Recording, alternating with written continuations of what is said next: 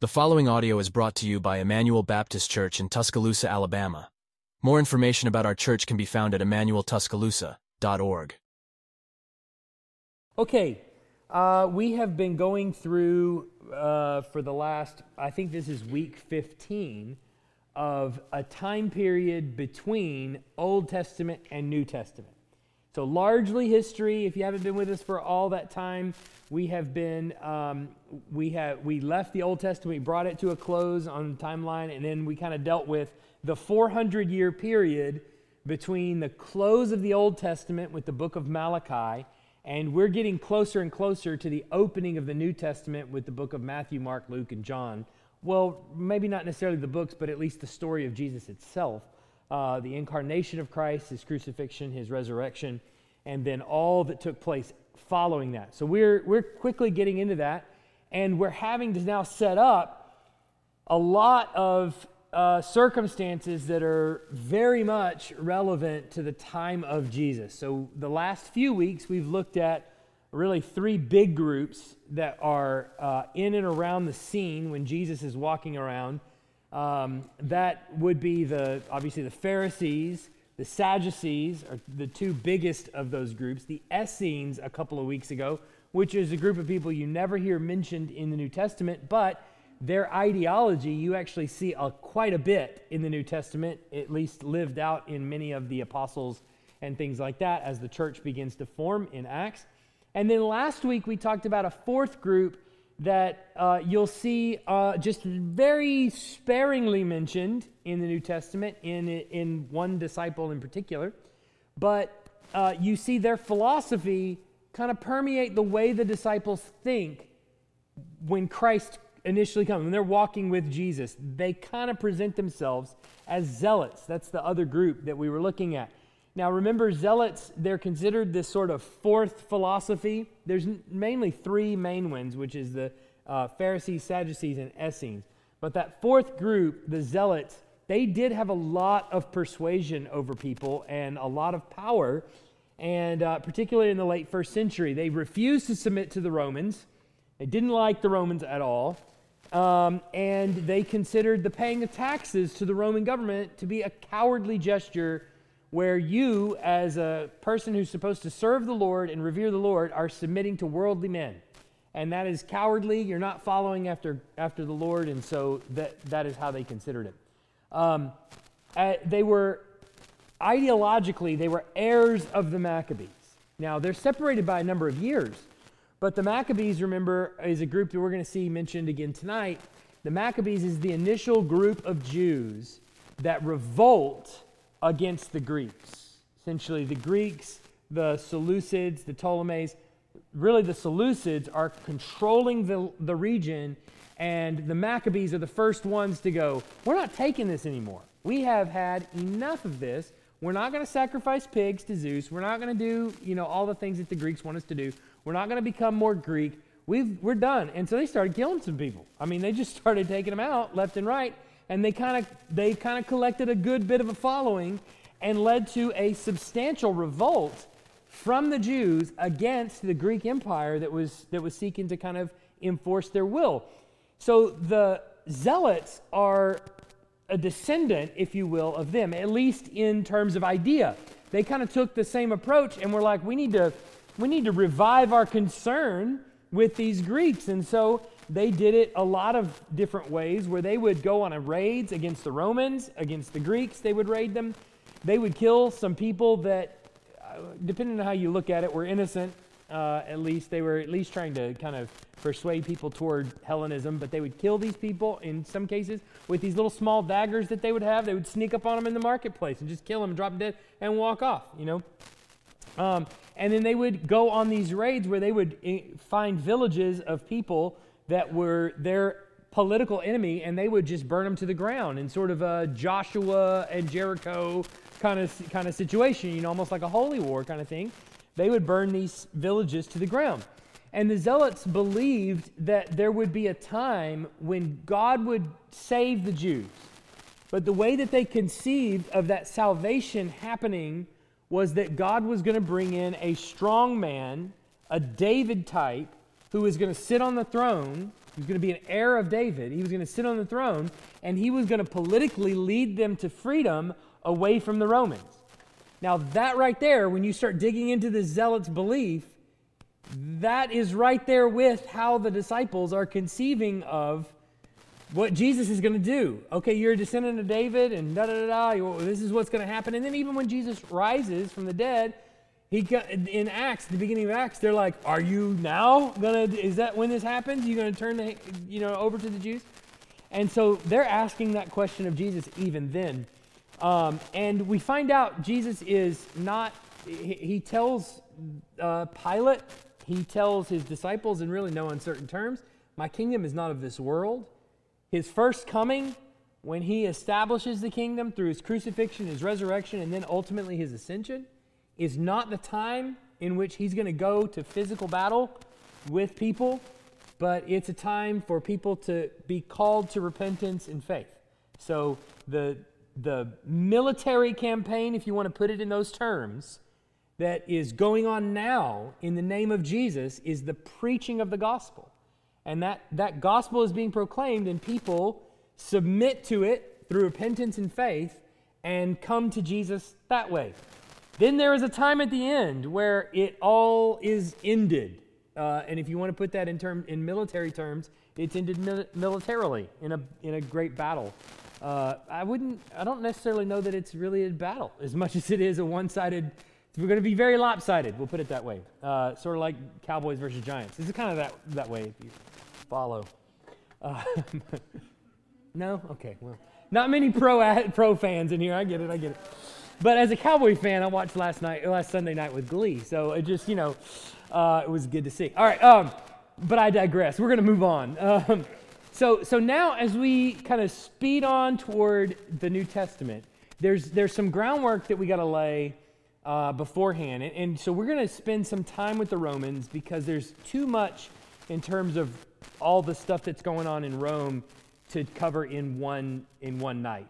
All I want to do tonight really is set up at least the government in Jerusalem and Judea and that area and kind of show what's going on, at least in the government, as far as the government goes. And then in subsequent weeks, we're going to look at just the Roman government as a whole and how the empire functioned a little bit. We're going to look at what the religious aspects were under Roman control in the land, how they dealt with the people that were in charge. And then after Herod the Great, how things are handed off. It can get really confusing. So if I were to do all that in one night, I think it would just be too much for me to keep track of, too much for certainly having, 30 minutes or 45 minutes to digest the information, too much for you to take over too. Timothy, already a question? I haven't even said anything yet.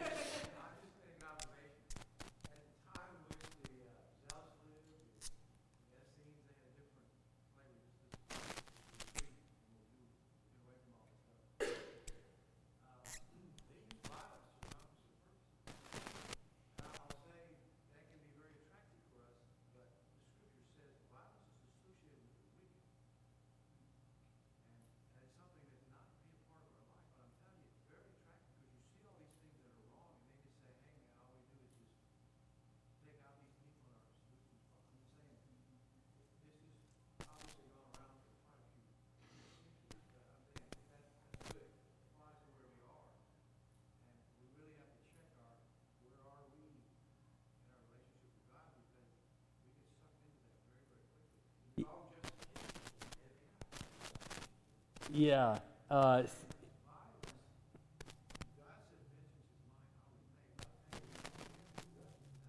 Sure. Yeah. Timothy says, many in this era used violence. The Essenes kind of separated, in large part at least, separated from the rest of society and kind of lived almost as monks.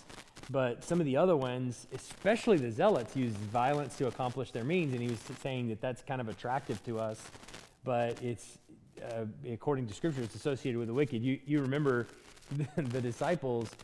I find it fascinating. You don't get all of the account in any one gospel, but you can lace it together of what happened when Jesus is arrested, and Peter has a sword on on his hip, and he goes after the head of the person that comes at him. Or maybe he did go after the ear. I don't know, but he chops off the ear of a man named Malchus, and Jesus tells him to put the sword away. If you live by the sword, you'll die by the sword. He picks up Malchus's ear and he puts it back on. And this is all preceding him telling Pilate, my kingdom is not of this world. If it were, this is the caveat that he gives. If it were, they would be out there with swords right now, taking and wouldn't let me get into captivity right now. That's a guarantee, but it's not. So you're still allowed to live, Pilate. Basically, is kind of the point. But that is to say that God will repay. That's the promise, is that it's his. Yeah. All right. So now we're into the Roman times, but before we really get in there, let's take a look at where this whole Roman association began. And actually, you kind of might wonder, it seemed when we went through the Maccabean revolt, it just seemed too easy. They killed a guy. He wanted to make him sacrifice a pig to Zeus, and they said, no, we're not going to do that. And the Maccabees just, killed some Greek soldiers, and, well, they were off to the races, and they started this group, and then they had a bunch of people, and then they took over Jerusalem and all this. And it seemed kind of like, well, that didn't seem that hard, did it? Well, it was due in part to the fact that when the Maccabean insurgents happened, the Maccabees quickly partnered with Rome and got the attention of Rome's growing power. They understood that out there on the horizon, Rome was taking off. In fact, if you'll remember, when Antiochus Epiphanes, or Antiochus IV, before he went into Jerusalem, he was down in Egypt fighting, and he was wanting to take over Egypt. And the group that stopped him from taking over Egypt was Rome. Rome was down there, and they had interest in Egypt, and so their power is growing out on the horizon. They weren't, at the time, as powerful as the Roman Empire, but they were growing. And then you get into Mark Antony and Cleopatra and all the kind of thing. Rome had its tentacles into Egypt for a long time, and had for a long time anyway. And so Rome's power is growing out there on the horizon, and so after Judas takes power in the Maccabean revolt, Judas Maccabeus sends a delegation to Rome and seeks to establish a friendship with them. We've seen this happen before, right? This was the same thing that a particular Persian general did at one point. Do you remember this? He kind of built a relationship with the enemy of my enemy is my friend, right? And that's kind of how you think of it. We don't have the kind of power that we need to take on the Greek Empire, so what are we going to do? We see a country out there that also does not like the Greek Empire. We're going to make friends with them really fast.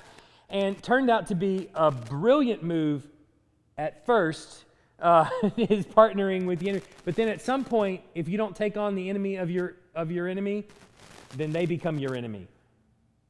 So if you can follow all the enemies there. But they see the Greeks as obviously an enemy too, so they partner with Rome. They want some relief from the Greeks trying to enslave them, and we'll deal with Rome later, right, is kind of the thinking, I suppose. Turned out that wasn't so well thought through, I guess. So the Maccabees had not won control of Judea by their own efforts alone, but sought and presumably received Rome's assistance. The Roman Senate agreed to a treaty with the Maccabean party. And the treaty was basically, if you scratch our backs, we'll scratch yours. If we get attacked, you help us. If you get attacked, we'll help you. And so there's military assistance being provided mutually from both groups. And the Maccabees, for their part, we saw how shrewd they really are. How honestly, just good fighters they really were. Militaristically, they had a lot of interest, and so especially in keeping Rome on board. So they formed this treaty, and Rome is promising to give them help. So this is really kind of the first, if you want to say, Roman venture into the Holy Lands, and to actually having their fingers in the pot here, and sort of mixing it up there in the Holy Lands and pushing back against the Greeks. So Eventually, Simon Maccabeus, who is the youngest brother, remember there was the father, and then there were the three sons, and Simon is the youngest of the sons. And at the end of Simon's reign is when things shifted in the Maccabean revolt, and the Hasmonean dynasty just didn't have the punch that it once had under the kids. Simon is the last one, and Simon actually accomplished a great deal. He was the one that was able to get into Jerusalem and finally push the Greeks out of Jerusalem entirely, so that the Hasmoneans had control over all of Jerusalem. Now, I know it's hard to remember back that far, but when the Romans saw what Simon did in Jerusalem and all that he was beginning to accomplish, they renewed their alliance with the Maccabees. So their friendship between the Maccabees or the Hasmonean dynasty and the Romans are growing under Simon and others. All right? And then 63 BC comes around. Okay, so that's like, we're looking, up to that point, we're looking at 143 to 134 BC. Okay? That's a good distance away.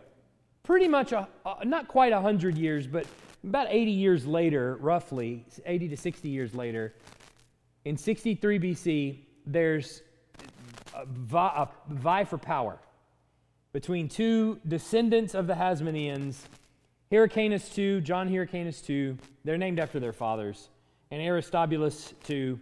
They're both vying for power. That's how we should do it instead of junior, just two. I think it sounds so much cooler. It sounds like a king or something, or a pope maybe. I don't know. So they're vying for control in Judea, and they've each got their factions, and they're trying to figure out who is going to take control, and they're trying to fight in one way or another. They've got one person on one side giving them advice, so this is how you should do it, and this is how you should do it. And so they kind of each get into their corners and pursue their own measures. And then Rome gets involved, and they're like tired of seeing this whole fight thing play out. We need to know who we're partnering with. And so there is a Roman general who is in Syria, which is just north of the Holy Land. He's in Syria. His name is Pompey. And, well, that's his nickname anyway. We call him Pompey. His real name is Latin, and don't worry about it. Pompeius Maximus Decimus Meridius or something. I don't know. But we just call him Pompey, right? So he's in the area. He's in Syria, and he's fighting. And he is dispatched to go down there and figure out the matter and put it to rest. So he goes down there into Jerusalem and seeks to put an end to this, and he's there in the area. Now, Pompey gets down there through his lieutenant to investigate the dispute, and instead of agreeing to support either side and just settling the matter altogether, Pompey's troops sieged Jerusalem and took control of it for Rome. So you remember that story where what is it? I think it's the frog agrees to carry the scorpion on its back across the stream. Remember this? And the scorpion says, "I won't sting you. I need to get across the stream." And the frog says, after much deliberation, says, "Well, fine, I'll take you." And the scorpion gets on its back, and he takes it across the stream. And then when he gets across, the scorpion turns around and devours kills the frog. And he says, "What are you doing, attacking me?" And he says, "Well, I'm a scorpion. That's what I do." That kind of tends to be what happens when you partner with, Rome. Is eventually when they get strong enough and they see a weakness, a gap in the defenses, they just go ahead. This is our time, and so they take control of the area of Jerusalem. And if you take control of Jerusalem, you pretty much have control of the country. And that's what the Maccabees saw back then. That's what Simon Maccabeus sees back then, is that, look, if you have control of Jerusalem, you have control of the rest of the country. So Rome gets control of Jerusalem, and by the way, it ain't never coming back through the New Testament, right? So for the rest of the New Testament, this is where it all begins. As far as we're concerned, 63 BC, Rome gets control of Jerusalem. Now, here's Rome becomes the bad guy effectively. Rome is responsible in large part for killing many of the apostles, the disciples. I mean, pretty much most all of them anyway. The Jews are responsible for some of it too.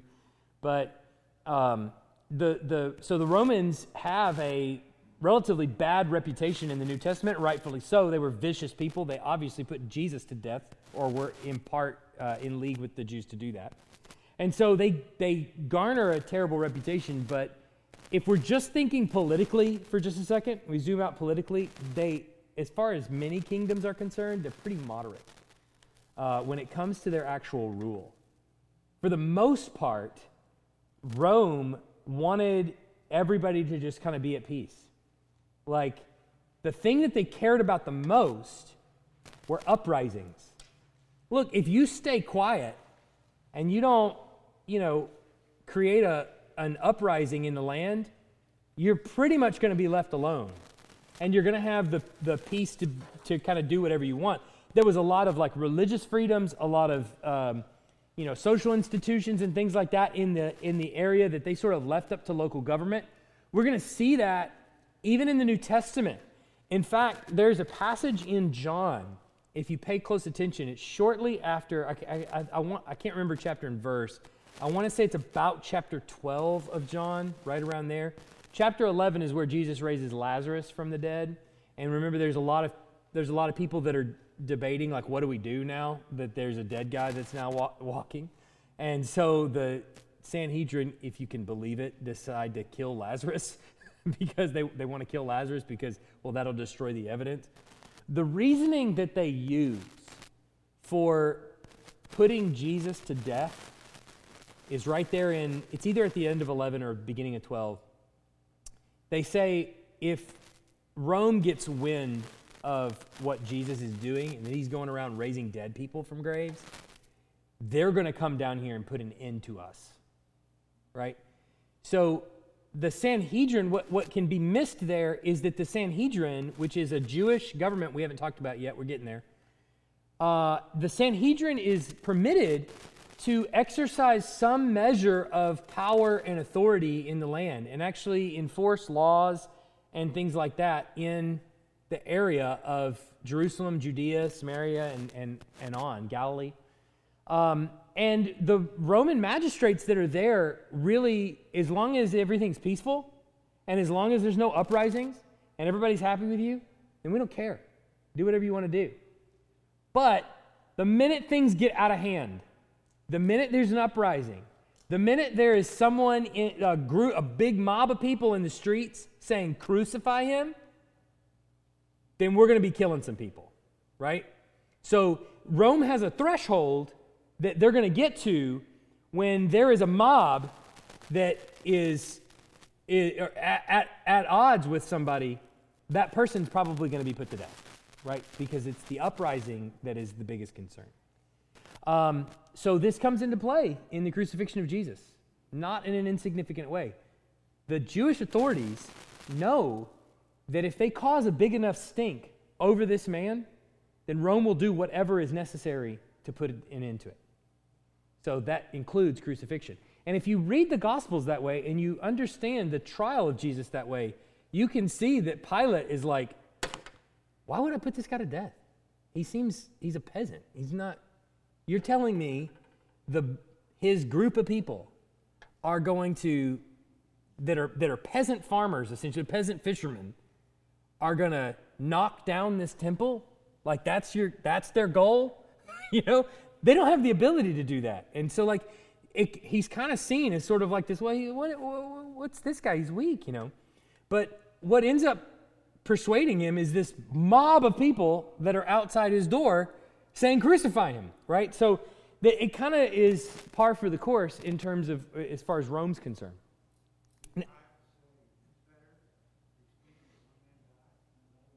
That's the passage, yes. I think it's 12, isn't it? 12 something. Yeah.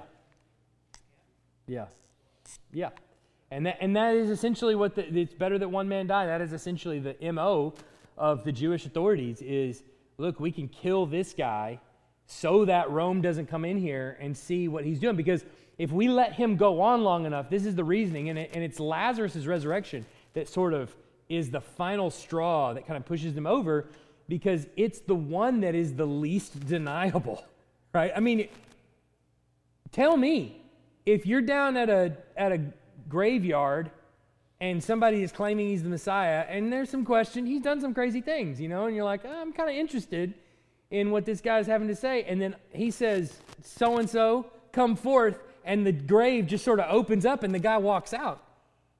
Tell me what you would do, right? I mean, I think at some point we would be going, hey, wait a minute, I think there's some things to question here. I'm starting to rethink my life all of a sudden, right? Well, you can understand that it's the least deniable. And so if they let Jesus go on for an extended period of time, a lot of people are going to be following him if he's going to be raising the dead. And so that is the thinking is, well, before long, the whole country is going to be up in arms following our new King David. And remember, the zealots right now are anxious about this new King David, who is now coming in to raise the dead. And there's a zealot in his discipleship group, right? Simon the zealot. So you start putting some of these things together, and all of a sudden you can see where the Sanhedrin is going, we've got to kill this guy, or Rome's going to come down here and kill us. And he's going to put an end to it. Because ultimately, they don't believe Jesus. I'm sure they don't. I don't know how they would explain Lazarus walking out of the tomb. I'm not sure, other than just witchcraft or something, I'm sure is how they would explain it. But the point is, they want to put him to death. All right. So from the time of Pompey in 63, he's just a Roman general. Remember, he's not Caesar or anything like that. Caesar hasn't really been established yet. But from the time of Pompey through the end of the first century AD, so 100 AD, Palestine remained a client state of the Roman Empire. So a client state means that as a person born in Jerusalem or Judea or Samaria or whatever, you're not a Roman citizen. But we have control over you, essentially is how it works. Okay? So the reason that's important is because instead of all of Jerusalem and Judea serving the Roman Empire, really, the Roman Empire had a vested interest in just keeping the stability in the region. Remember, we've talked about this for a number of weeks now. The area where Jerusalem and Judea is really key to that Fertile Crescent area, which is the northern part of Africa, all the way up through Jerusalem, Judea, Samaria, Galilee, all the way over then in like a bridge kind of, all the way over into Babylon and that kind of thing. In fact, if you look at many of your maps in your Bibles, you'll see it all brown like desert, and then that is a green area that's normally painted in there because, well, that's why it's called the Fertile Crescent. There's a lot of rivers and water that runs through there. So that's a pivotal piece of property that is really important that people vie over. And so it's important for Rome, if they want to get to Egypt, they want to get to various places, it's important to keep the stability in that region. So that's what they do. And that's their interest in it. But it's a client state. It's not part of the Roman Empire. That means you have to send us money, but we owe really nothing to you. So it's kind of a best of one world, I guess, situation. Works out for Rome, not well for anybody else, really. And so what they had interest in doing is keeping stability, and so putting somebody there who could stabilize the region and keep things under control was a big deal. So they found a guy who went by the name of Antipater, or Antipater, however you want to call it. And he was able to not only stabilize the region, but because he did the job that he did, and because he had such credibility, he was able to appoint also his sons, his one son Herod, the tetrarch, as tetrarch over Galilee, and his other son, Phasael, over Jerusalem and Judea. So Herod has control over Galilee, Phasael over Jerusalem and Judea, and they're working on behalf of their father Antipater. And both sons obviously were capable, but as we know in history, Herod becomes the greater of the brothers, even though he was the younger. The older will serve the younger, I guess, in this case as well. So Herod kind of outshines his brother and soon gains the reputation of being the one to replace Antipater when he dies. Well, at some point in the whole journey, rivals eventually poison Antipater in 43 BC. So there's question as to how he died. Some say that he was living it up with his concubines, and somebody poisoned the water hole or the wine or whatever it was, and ended up killing him. There's kind of a mixed report on as to how he died, but that he was poisoned is pretty well accepted.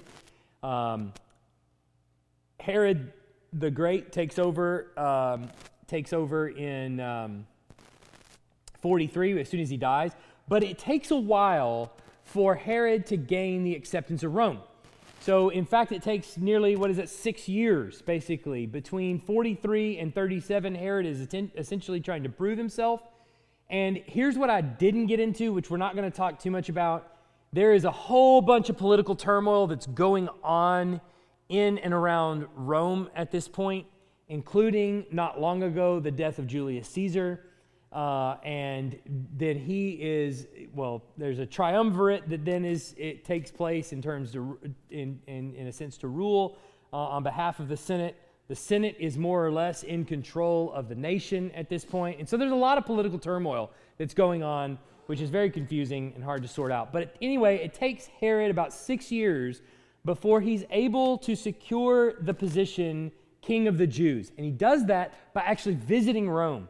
And when he's there, Mark Antony and Cleopatra, that Mark Antony, who is a friend of Herod, presents Herod to the Senate, to the Roman Senate, and says, this guy should rule them all down there in the land of the Jews. So we should make him King of Judea, or King of the Jews. You've probably heard this term before. Yes. In fact, the next time Herod hears this term, it will be from some wise men that come asking him, where is he who has been born King of the Jews? King of the Jews, that's my title, right? That's the thinking that goes on inside his head. Now, one of the big problems with Herod the Great, especially in gaining acceptance amongst the Jews, is that he is an Idumean. Where's that? Anybody heard that term before? An Idumean? What is that? Okay, east. What is it? Not a Moabite.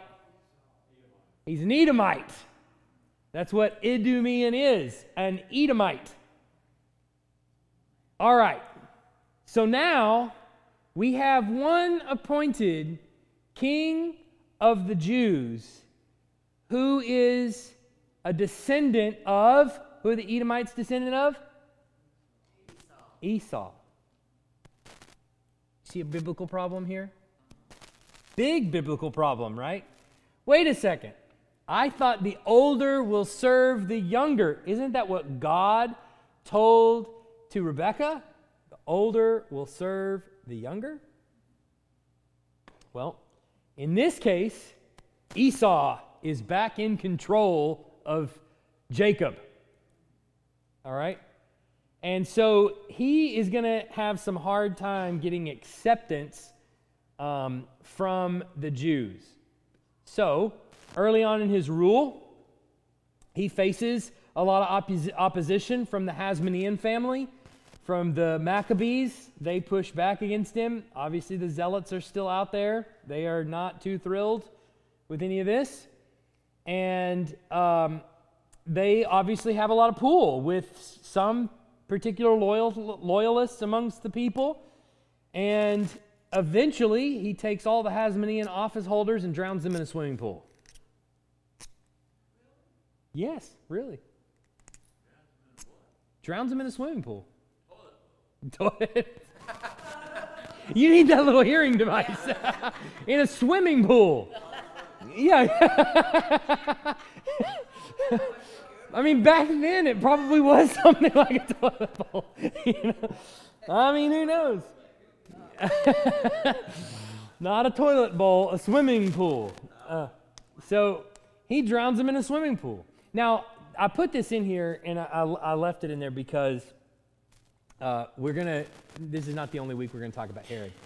But I want you to start to hear how crazy this guy is.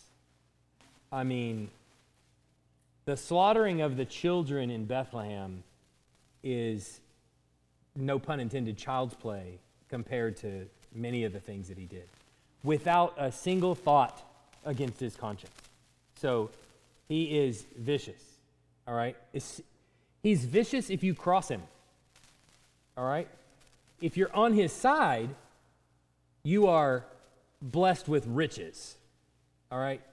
So if you cross him, it's over. But if you're on his side, you're living in the lap of luxury. You're golfing buddies, yeah. So tell me what the incentive for you is. All right. So what he did in order to garner a lot of attention and to get people on his side, to stabilize the region, is he started building a whole bunch of buildings. You know this is true. We love attractive building projects. Amen? We love it when buildings look pretty. We've always been that.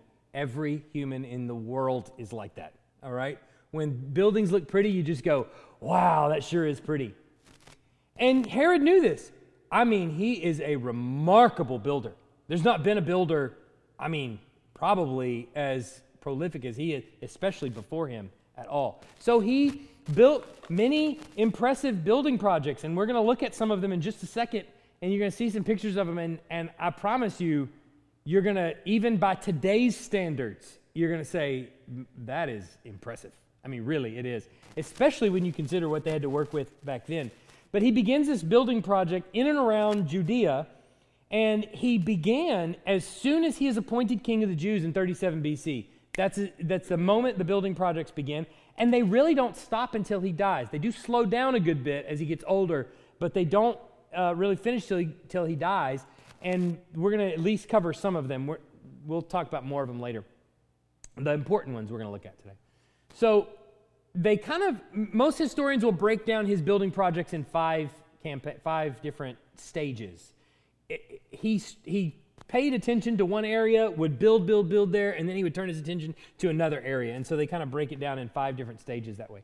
So during stage 1 of his building campaign, which is roughly somewhere between 37 BC all the way to 30 BC, Herod renovated and expanded the fortress Antonia, or Antonia Fortress. For the defense of the temple, Antonia functioned as headquarters for Roman soldiers. I think the next slide is a picture of it, as soon as it comes up. There it goes. All right. I'm going to have to point to it because, so this whole thing is the Temple Mount under Herod. So kind of, you put your hand over all of this stuff right here because that's not done yet. Just this right here, okay? This is a fortress that you can see today. It still sits on the corner of the Temple Mount. So just outside the Temple Mount is a fortress called the Fortress Antonia. And that is stop 1 on the campaign of building. And it's headquarters for Roman soldiers. So as people are coming into the town of Jerusalem, 1 million people coming in for the slaughtering, sacrificing of lambs and things like this. This is a big ordeal. I think Josephus records somewhere around 66 AD, 140,000 sheep slaughtered for Passover. So with many, many families that sheep represents, so you're talking a big undertaking with 1 million people in the town in first century. So essentially the Roman soldiers are there, stationed there with a place, headquarters to live, to secure the Temple Mount and make sure there's no disruptions there. So that's phase 1, 37 to 30 BC. In the second stage, 30 to 20 BC, Herod established major palaces for himself as he travels around the area: Jerusalem, Herodium, and a 3-tiered palace at Masada. He doesn't finish the palace at Masada, but he begins it. It's another step in building this palace at Masada, which included large bathhouses, storehouses for food and arms. I guess the left hand and the right arms. And I'm just kidding. And a large-scale water system on the mount's northwest slope. Okay, so I want to show you the 3 pictures, at least, of his palaces, and a couple of them are models, like what they would look like, and one of them is just a remnant because we don't have a model of it. That would be his palace at Jerusalem. Pretty impressive, with a wall around it. Wall, and then here's palace, courtyard, another part of the palace, rest of the wall up here. Multi-million-dollar estate, all right? Pretty impressive. That's first century BC to first century BC. That's impressive. When you have expendable slave labor, that tends to be what happens. You can just tell them to build something and they do it. Herodium, this is the one we don't have a model for. His house this is his up here. Okay, and then comes down. My light's fading on me. Down here is the walkway up to it, and then the city is all down here. Yeah, good view from up there is what I've been told. And then Masada. Tier 1, Tier 2, Tier 3, Masada is back up here. So at Masada, you can visit this. Most of it's torn down, obviously. You just get kind of the floors of these houses as they're built. And there's one that you visit in Caesarea Maritima, which is right there. Those of you who have been, you probably know there's the floor of his house that is built on the Mediterranean Sea, and it extends out into the Mediterranean Sea. And if you see a mock-up of what the house looked like, I mean, nobody in Hollywood has a house like this.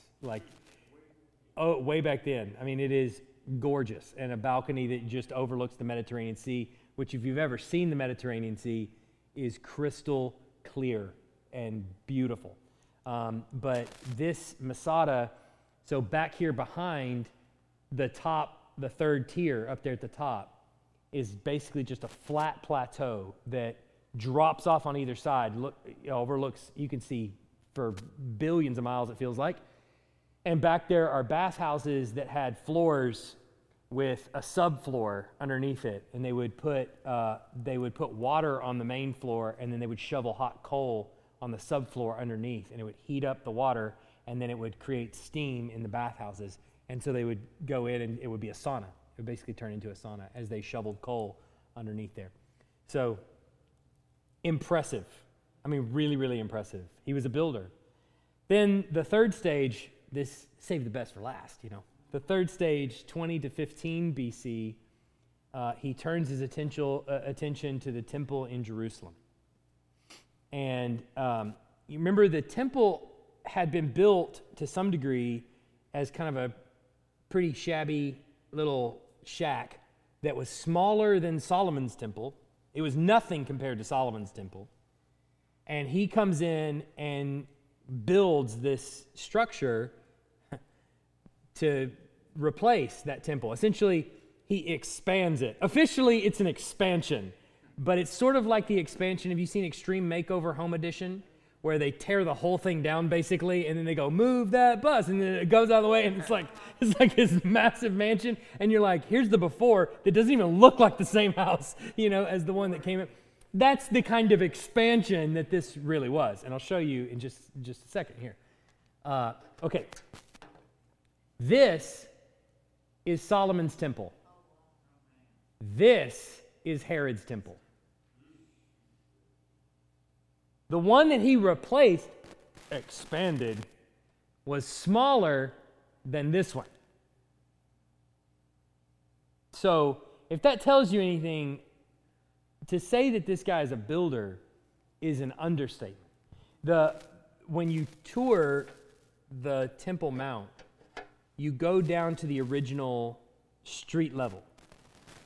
And when you go down to the street level, typically the tour stops at a when I say block, it's not city block, a stone, right? That is a foundation stone for the Temple Mount that Herod put in there. And this thing is probably, David, probably from me to you, and it's taller than I am. One stone. It's that long and taller than me. And they don't know how far it goes back. But the estimate is tons and tons of weight on this thing. It's just an estimate of how big this thing is. Massive. And so go back then and read in Matthew 24, at the beginning of Matthew 24, when they're walking out of the temple, what the disciples say to Jesus. They say to him, look at these stones. They're huge. The one stone is taller than a man. And Jesus says, not one stone is going to be left unturned. This whole place is coming down.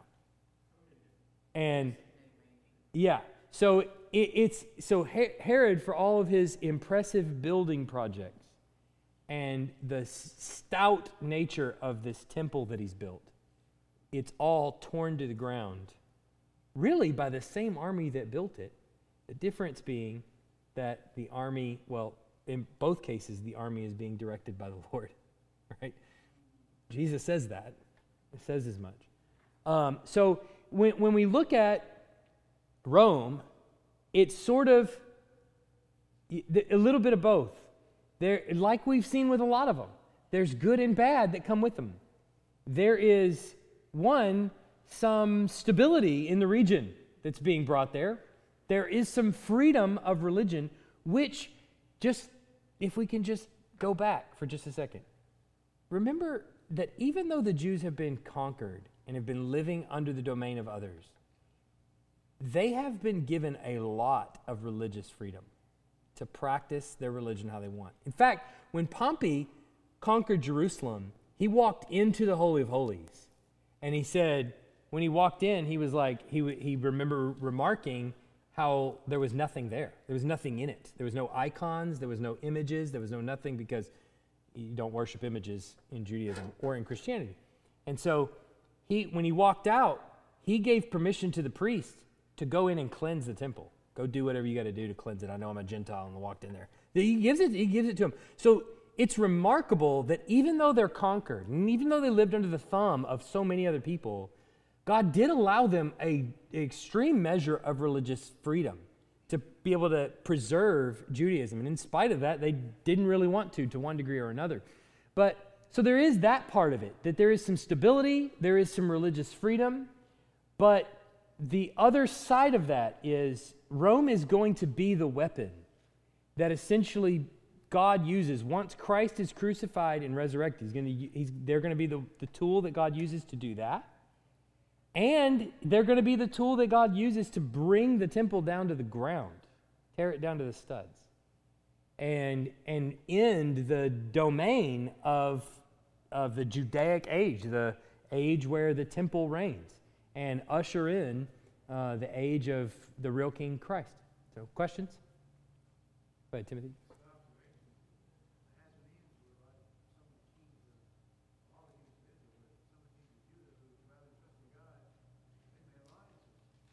Right. Yeah.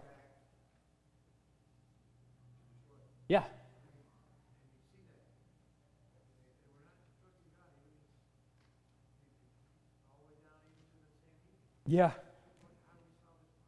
Yeah. Yeah. Jesus is the only king of Israel that didn't make alliances. It made people make alliances with him.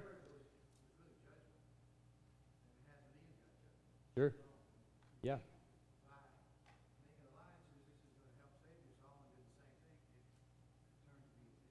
Yeah, that was the thing that ended. Yep. Scorpion on the back of the frog. Other questions or comments? It's amazing what they did without all the technical stuff that we have now, hydraulics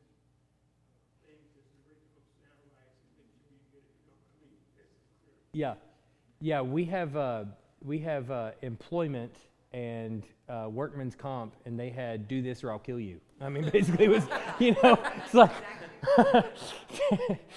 yeah. It turned.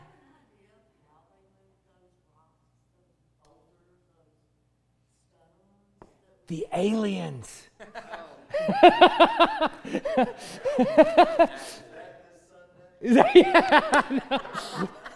No. No. Shannon asked, do they have an idea how they moved all those things? So I think there are some that have, it depends on what group you're talking about. Egyptians is one, Romans are another. There are a lot of different things that the Romans did employ to be able to move them that they kind of recorded a little bit more. I'm not aware of all the things that there are. But I want to emphasize again, they had tons and tons of slaves. So I say part of that, some of that kind of jokingly, but in all seriousness, they had tons of slaves. Not only that, but the aqueducts and things like that, when the army was not fighting somebody, they were building. So a soldier was fighter for Rome, but was also a servant. So if you're not fighting, you're building aqueducts, or you're building. So a lot of the aqueducts coming into Israel were built by Roman soldiers.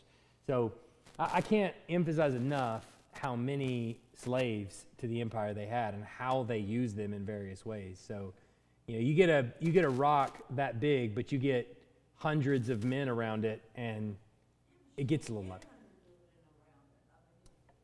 Well, they're going to employ rollers, and they're going to do a bunch of different things, rollers and ropes and things like that. And you can see those like diagrams of them putting ropes around a block, and you got a mile long of people, towing this big whatever. Eventually, they can pull that rock, but.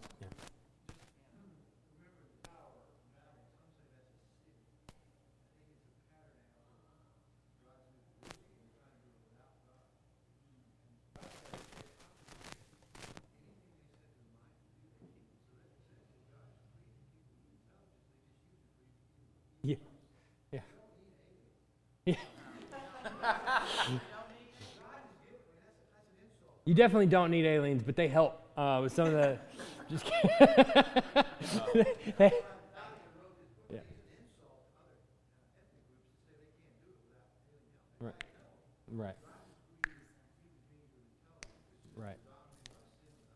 Right. Yeah. This is kind of an aside, but on the same topic of like what men can do when they put their mind to it and things like that, what God's gifted them to do. Just sometime in your spare time, look up the Coral Castle. It's in Florida, the Coral Castle. Just look it up and look at how it was built. It's kind of fascinating. It's an interesting story. I don't know how much of it's true, but just look it up in your own spare time, the Coral Castle. All right, let's pray. Heavenly Father, we're grateful for a time to gather together and to just look at history and to see the developments that are coming along to bring about Christ, to bring about the salvation of humanity by the death and resurrection of the eternal Son of God.